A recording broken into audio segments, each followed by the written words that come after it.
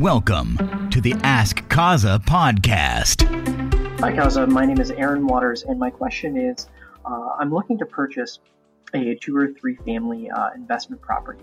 What are some of the key factors that I should keep in mind to help me narrow down my search during the process? Thanks. What's up, Aaron? Hey, man, thanks for the question. It's a great question.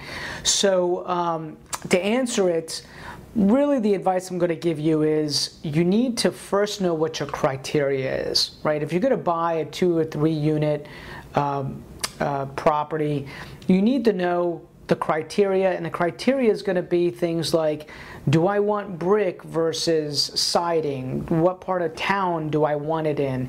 Do I want to have it that, the investment property be relatively close to my home, or am I looking at something that is in another state? The advice I always give is the closer you can find something in your backyard, the better.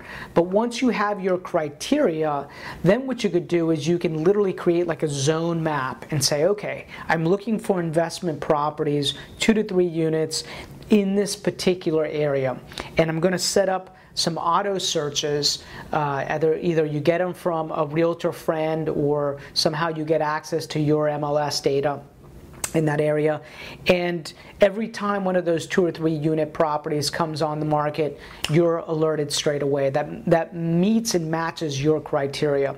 I would also advise you drive that particular, if it's close to you, drive that particular neighborhood and send letters to those owners who have owned those properties for a long time.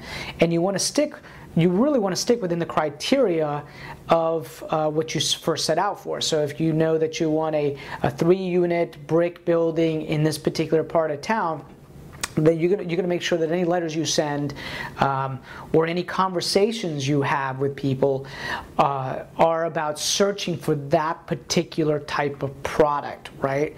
The more you know about that product, the faster it is for you to gain knowledge on whether or not it's a good deal. So the reason why you choose this criteria and you learn a particular market segment is because it's going to build up your knowledge base, so that when something comes on the market that matches your criteria and matches your numbers from a financial standpoint, you can jump on that quickly, faster than somebody else. Because the name of this game is speed when it comes to buying an investment property. You need to know it's a good deal, and you need to be able to pounce on it quickly. Anyhow, hope that helps. You feel free to give me a call or ask another question on Ask CAZA. I really appreciate it. I'm sure other people had similar questions. Talk to you soon, man. Take care.